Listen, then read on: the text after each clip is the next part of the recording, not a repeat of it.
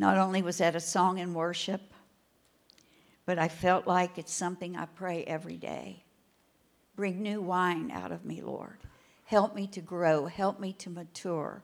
I don't want to stay in the same place. I want to move with you. I want to go forward. And that's God's plan for us as his people. I want to share scripture with you tonight because it tells, I believe, what he's trying to do within our lives. It's out of Mark 11. And Jesus had just made the triumphal entry into Jerusalem. And on his way that night, after that was over, it said in verse 11, that Jesus went on into Jerusalem and into the temple.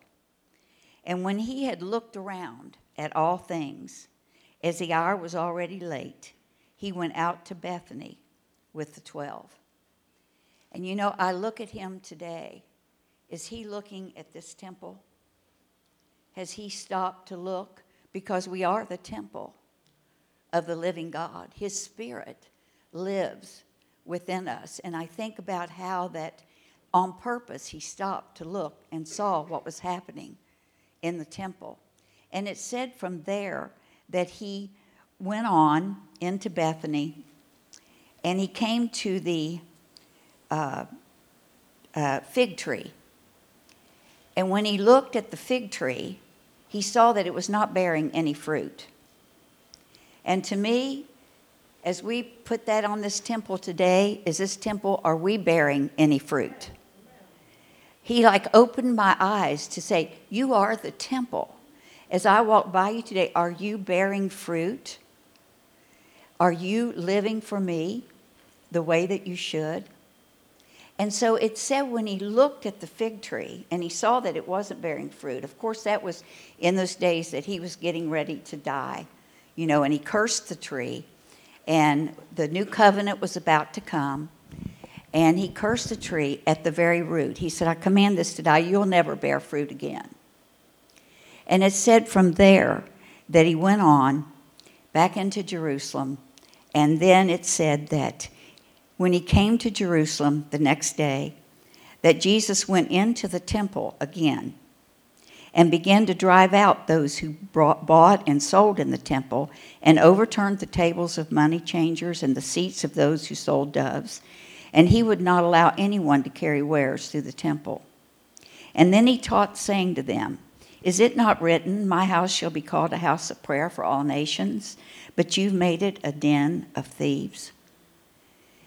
And as he looked at that, and he looks at our lives, is what he sees in there are the things that he needs to flip upside down? Is he pleased with what he's looking at that's in this house? What is it that we carry in this house? Or is this house a holy house? Or is this house filled with sin and things that don't belong in this house? That we are not walking in holiness, but in unholiness? That our temple needs to be cleansed? Is there anything in your house you feel like needs to come out, needs to be cleansed? Do you feel like you're walking just the way that he would have you to walk if he stopped and looked? But they were disrespectful to the temple. They came through it, and I think sometimes, where do we take our temple? Where are the places that we go? What are things that we allow to come into our ears? What do we listen to? What things fill this temple? Is he pleased with it? And I don't know, when I was reading this, he was expressing to me his desire for his people. I'm just going to flip things upside down. There's going to come a pressing. There's going to come a crushing. There's going to come things I'm going to change. I don't like the way that I'm dishonored or disrespected in this house. And it said that he was so mad at them that they would disrespect. They would just walk through the temple like to take a shortcut. They had no respect for the house of God. And the things that they did were disheartening to him. He said, my Father's house is to be called a house of prayer, and you have made it a den of thieves. He's wanting this to be a house of prayer. He wants a clean temple.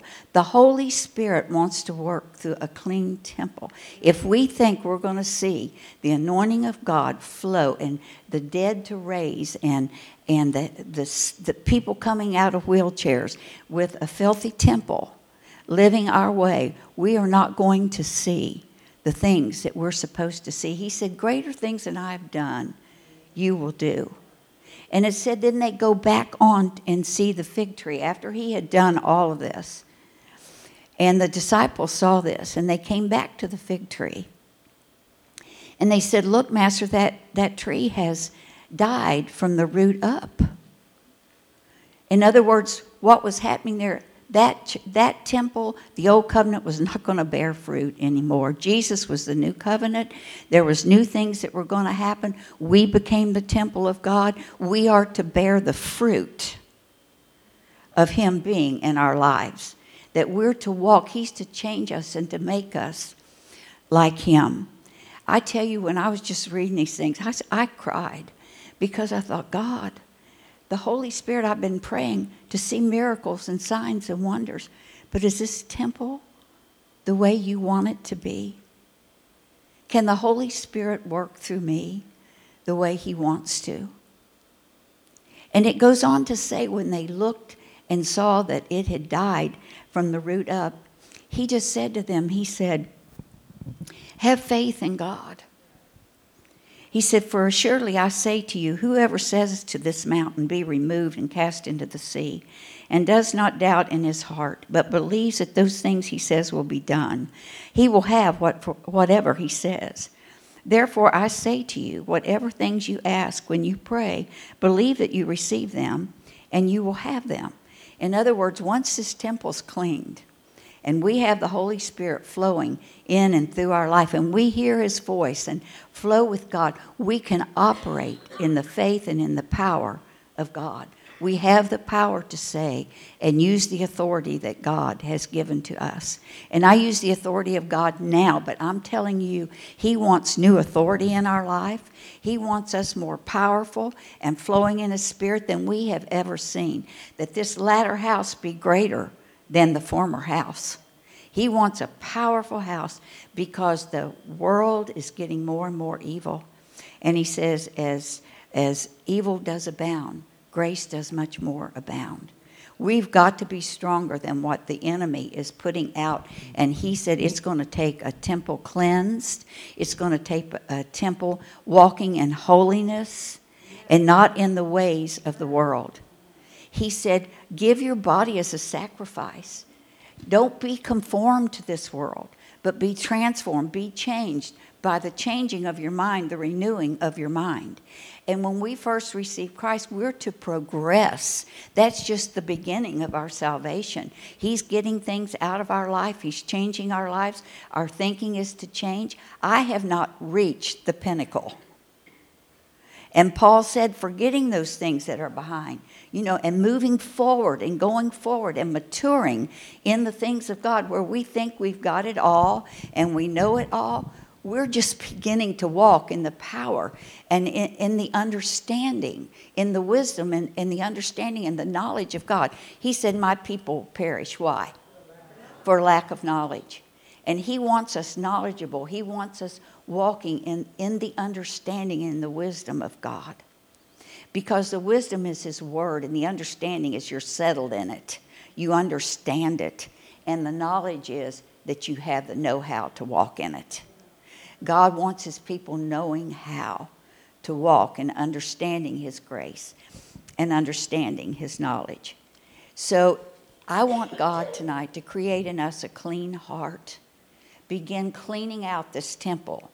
So I'm heading kind of toward that way in everything. Last week we prayed that everything that had become deep-rooted in our life, that we cursed that at the very root. Things that have come from denominational teaching, that where I was raised a certain way, that denominational teaching was very strong in my life. My mom used to say, well, you can't go to any other church because you might be led astray. So, I felt like that was the only church that was right and had it all. Well, I found out there was a whole lot more later in life when I began to seek God. But the thing is that things get deep-rooted in our life. And for those of you that we prayed last week, God's going to, some of the things that has bore fruit in your life that you don't understand, that are still there, He's going to help knock those things down and get them out of your life with truth and understanding. When things are killed at the root, they will begin to die off. But I believe that through this, He's wanting you to see why certain things are happening in your life. Remember, we talked about a dandelion. You cut it off. But if the root is not taken out, that thing's going to come back. We cut it off, put Band-Aids on it. Something else comes, do the same thing over and over. But not only that, when it comes up like a flower. But then it turns into seed. That cotton-like. I don't know if you've seen them. We used to, as kids, blow them. And the seed would go everywhere. And so the very thing that's deep-rooted in our life has a tendency to go into generation after generation after generation. We plant those seeds of things that are deep-rooted in us into our kids. Anybody ever done that? Any parents here? The things you knew, you deep-rooted them in your kids. And not everything is bad. But there are certain things that hinder our lives and hinder our children from walking forward in the things that we know that God can do in their lives. So I said all that just to remind you that He is wanting to clean this temple out in our lives. And He's begun with the deep-rooted things. And those of you that want me to pray over you tonight, I'll be glad to do that for that reason, because I believe it's important that those things be loosed and starting to die off in our life. Because like the tree, it did not die immediately. But when they came back, they noticed that it was dying because it came from the root up. And that's what He's going to do. But you need understanding in certain areas of your life to release those and allow the Spirit of God to set you free from them. So one of the things that I wanted to bring about tonight, I was sitting here in church Sunday, and the Holy Spirit began to deal with me. Pastor Garrett's been speaking on the 10 gifts that God has given us, and it's for freedom, not for anything to keep us bound, but to set us free and to have the truths of God. And that idols get in the temple. So what temple do you think he's talking about? It's this temple. It's in this house that we set up idols and things that we won't let go of, kind of our pet sins. You can call them things that you hang on to in your life. And one of the things that, while I was sitting there, and all of a sudden as he was preaching on those idols, I felt like God spoke to me about offenses. That offenses is something that is rampant in the church, in the temple, in us. Anybody, let me ask you, has anybody here ever been offended? We all have. We've all had offenses and had somebody say something, well, how'd they mean that? But that's something that he's saying that through maturity and understanding what they can do when they get planted in us and the damage that they can cause in us, he wants to set us free from those, and he wants to keep us free. But the only way you can stay free is to have an understanding of the truth. I ran across this, and I decided, I called Pastor Garrett and asked if he could bring this up tonight. It was a last-minute thing, and he was kind enough to do it. And I don't know if you all remember the teaching we had here. We even did a book study at one time on the bait of Satan. And I ran across this, and he was being interviewed on the 700 Club. John Bevere was. And it was so good, just a few minutes of it. I would like for you to watch what he has to say about offense.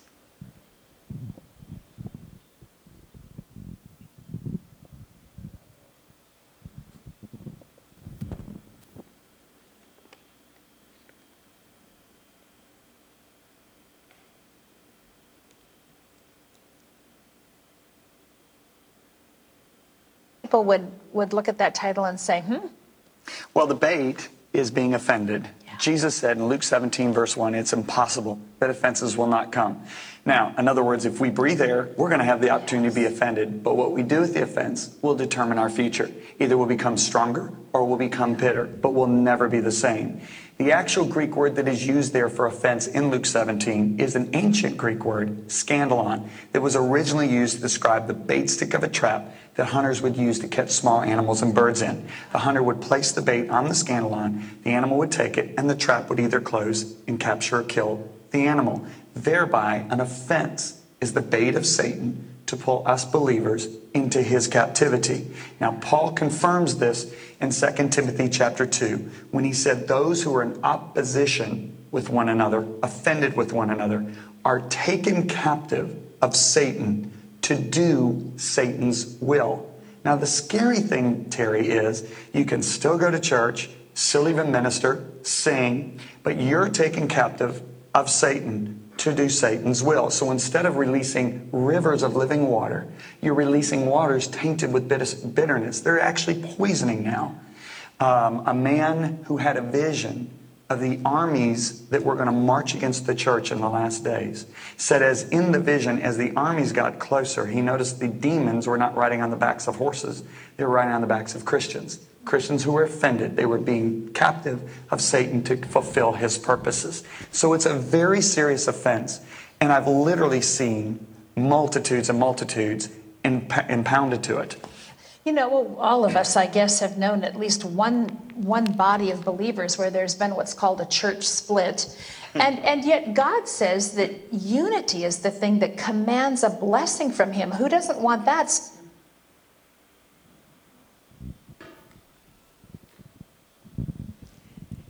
Thank you. But offenses do cause division. Anybody agree? When you're against something or someone, it can be a huge problem in your life, in your family. I tell you, there's been families that, oh my goodness, they can't even come together for Thanksgiving. They can't come together for Christmas just because of something that the family said or did or didn't believe like they believed or had a difficulty in even getting along because of offenses or something that was said or done. And God wants us to be able to identify a spirit of offense. And I believe there is spirits of offense that just like he said, that are sent against us to move, to keep us from moving toward healing. Where God wants to heal us, and we need to get past the offenses in our lives and with people. Do you realize that's probably one of the biggest things that we fight as a people of even trying to come together at all? And offense is like, to me, is like an automatic weapon. Once you pull the trigger, it keeps firing. It just keeps on firing. And so unless that it's properly identified and repentance and change come forth, the spirit of offense will continue to cause chaos and destroy relationships. And it has infiltrated our churches, and it causes division, dissension, strife, hurt, and pain. It infiltrates our churches and annihilates the peace and the unity of our house. It will try to kill any peace. And just like she started to say there, that's where divisions come in the church. That's where divisions come in the home. That when there's unity in the home, there's peace. When you agree together, and just like you said, the anointing comes down. There's blessing in unity. There's blessing in unity in the home. Down through the years, I've done a lot of counseling and things, and one of the biggest things in the home, divisions, is not only money, that's a big thing, but just disagreeing. Well, I like this. Well, I don't like this. Well, I want this. Well, I don't want that. And that where they can't come to any place of agreement in their life to find peace. And that's what we need to work on. And first of all, I think we need to examine our own lives. And what is it? Is there anything in us that is offensive, that we can't get past? Can we self-evaluate our life? Has people said things to you that you didn't even recognize, you just took it as an offense? I believe pride is one of the biggest things that causes offense in our life. It's tied to pride and control, because you can control things. You can get a hold of things in your mind. And offense, pride, and control, these three things together in a trio can be very damaging to your life. And you're usually the one that gets hurt the worst. I remember one time, one of my brothers, it wasn't Charlie, but one of my brothers, it was like, it was before I even had kids, so it was a long time ago. But he had married, and things happened in the marriage, and the wife got mad, and she hurt my mother and said things and did things that really upset me. And I got offended, big time. And I remember laying in bed. God brought that to my remembrance today. And I remember laying in bed and thinking, and it was the first time I'd ever thought to myself, I hate her. And it would come out of my mouth. I said it out loud. And it shocked me because I'd never felt like I'd hated anybody before. And I'd certainly never said it. And I felt the Lord speak to me and said, that hurts nobody but you. She'll go right on. She'll not think a thing about it. Again, she's going to do what she's going to do. But because of your hate, your offense, that is going to hurt you and your life. It will bring bitterness. It will bring different things in your life that you wished you'd never had. And immediately I said, I forgive her. But that was such a strong moment in my life when I remembered, all of that, because she hurt my mom. Said things about my mother, and I didn't like it.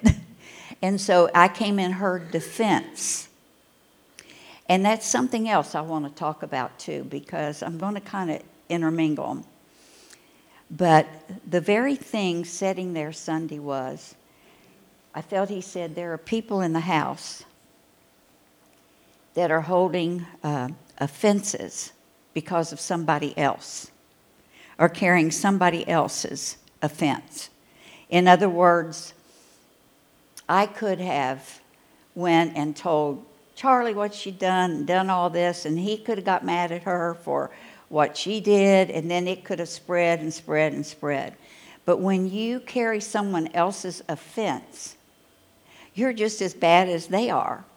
And the worst thing I think that you can do is to put a stumbling block before somebody, because that's what offense means also. When he said, that any of you that offends these little ones, just like what he was saying, they might as well put a millstone around their neck and be thrown into the sea. Because he was talking about offending one of my little ones. So not only do we get offended, but we cause offense. Because of the offense, we cause others to be offended. It's kind of like the dandelion, that those seeds spread. You blow it all out over, and then others grab hold of that seed, then they become offended. I've been in the church quite a while, and I've seen a lot of things.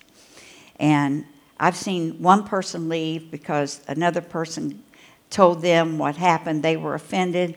Then they got offended for them. Then they left. And so they kept throwing these stumbling blocks out before other people that caused them to stumble.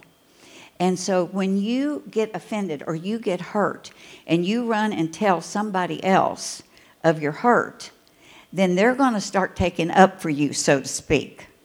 And then they're going to be offended at you, and you haven't done anything to them. but then that offense begins to grow. And the thing I felt like that he was speaking to me is that these things are manifested in our life in so many ways. They cause bitterness. They cause strife. They cause hurt and pain. Just like what I read, dissension.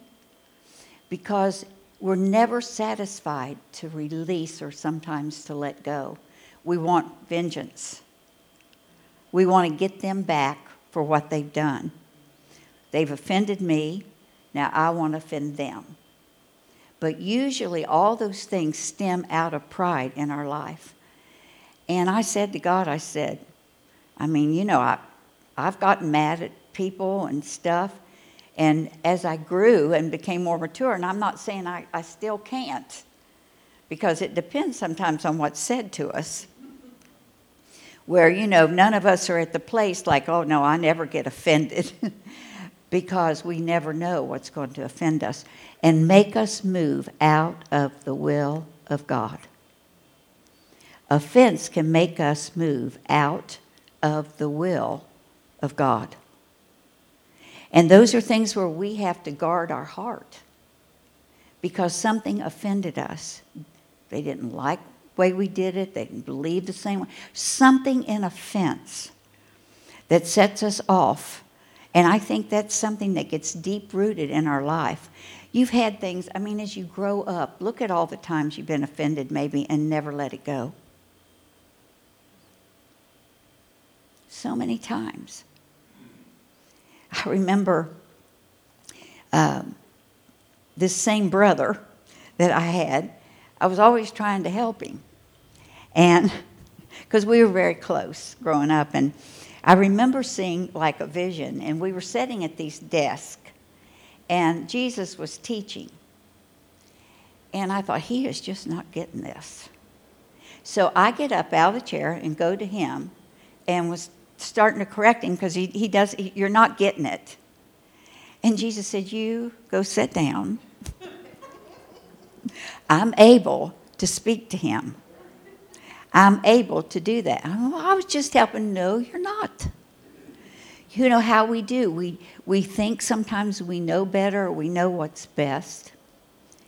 But as I've learned, even through ministry, I don't always know what's best.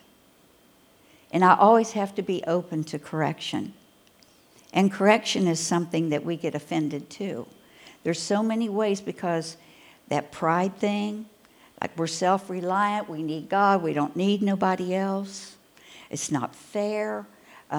You're treating me unfairly. What you're saying is not right. You're to respect me. And if you don't respect me, then I'm going to be mad. Because we get offended if we think somebody's not respecting the way that we feel in our lives. And it's controlled. Offensive people desire to control the situation that's happening. We want to control it. We want to manage it and make sure it goes the way we think that it ought to go. So we can't hear what's being said around us because we know what's right. And what God is saying to me through this, that I feel like that he wants to do tonight in our lives, is to face him, let him clean this out of our temple, come to him. God, forgive me for the offenses. Get that out of my life. Get that away from me. And teach me that I know how to hear offense when there's a spirit of offense, that right away I'll take and control it in my life. Because you can. If you know the truth, he said the truth will set you free. That we discern those things. And that's one of the things that he said to me. And when you think about it, look how rampant that is in the church. How many churches do we have? Everybody's set out right. We don't come together. We're not unified. And when we become unified, that's when the anointing of God, we're going to begin to see the power of God the way it's supposed to be. And my prayer is that as we turn our eyes upon Jesus tonight. And God, forgive me for allowing myself to be offended. And forgive me, God, for taking up other people's offense. Because your taking up their offense is hurting you. Just like it did with my brother. He said that'll hurt nobody but you. Because they will go on in their life. And I know people's lives that moved on somebody else's offense. And to this day, some of them are not even in church. They're out somewhere. Oh, yeah, I'm tired of that, you know. It can become an idol in your life. I'll tell you something else I felt like he showed me. That our prayers get blocked. We want him to move, and here we are offended and causing offense in other people's lives and taking up other offenses and putting stumbling blocks. He said, if you don't forgive, I'm not going to forgive you. And offenses all come with forgiveness. Because if you are offended and you don't forgive, it's unforgiveness. And there's things in our life that we need to let go of. That he can cleanse, he can flip this house upside down. He can do, and we put our lives in his careful hand. As we submit to him, as we lay in the soil, as we let him break up this ground that's in our life that's become hard. We've become hardened because of hurts and because of things that's happened in our life that he can't even break through because of hard ground in us. And he's trying to break it up. And there's things that some of you are going through in your life and you think, God, why? This is so hurtful. Why? And we want God to break this ground, but we don't want to hurt in the breaking. We don't want to hurt in the crushing. We don't want to hurt as a result of what we've done or what's happened in our life. So God is doing things on the inside to literally bring freedom in our lives, that he can work through us unhindered. There are things that are simply hindering the flow of the Holy Spirit in our lives. And I pray that God help us all here tonight, that we can hear what the Holy Spirit is saying to us.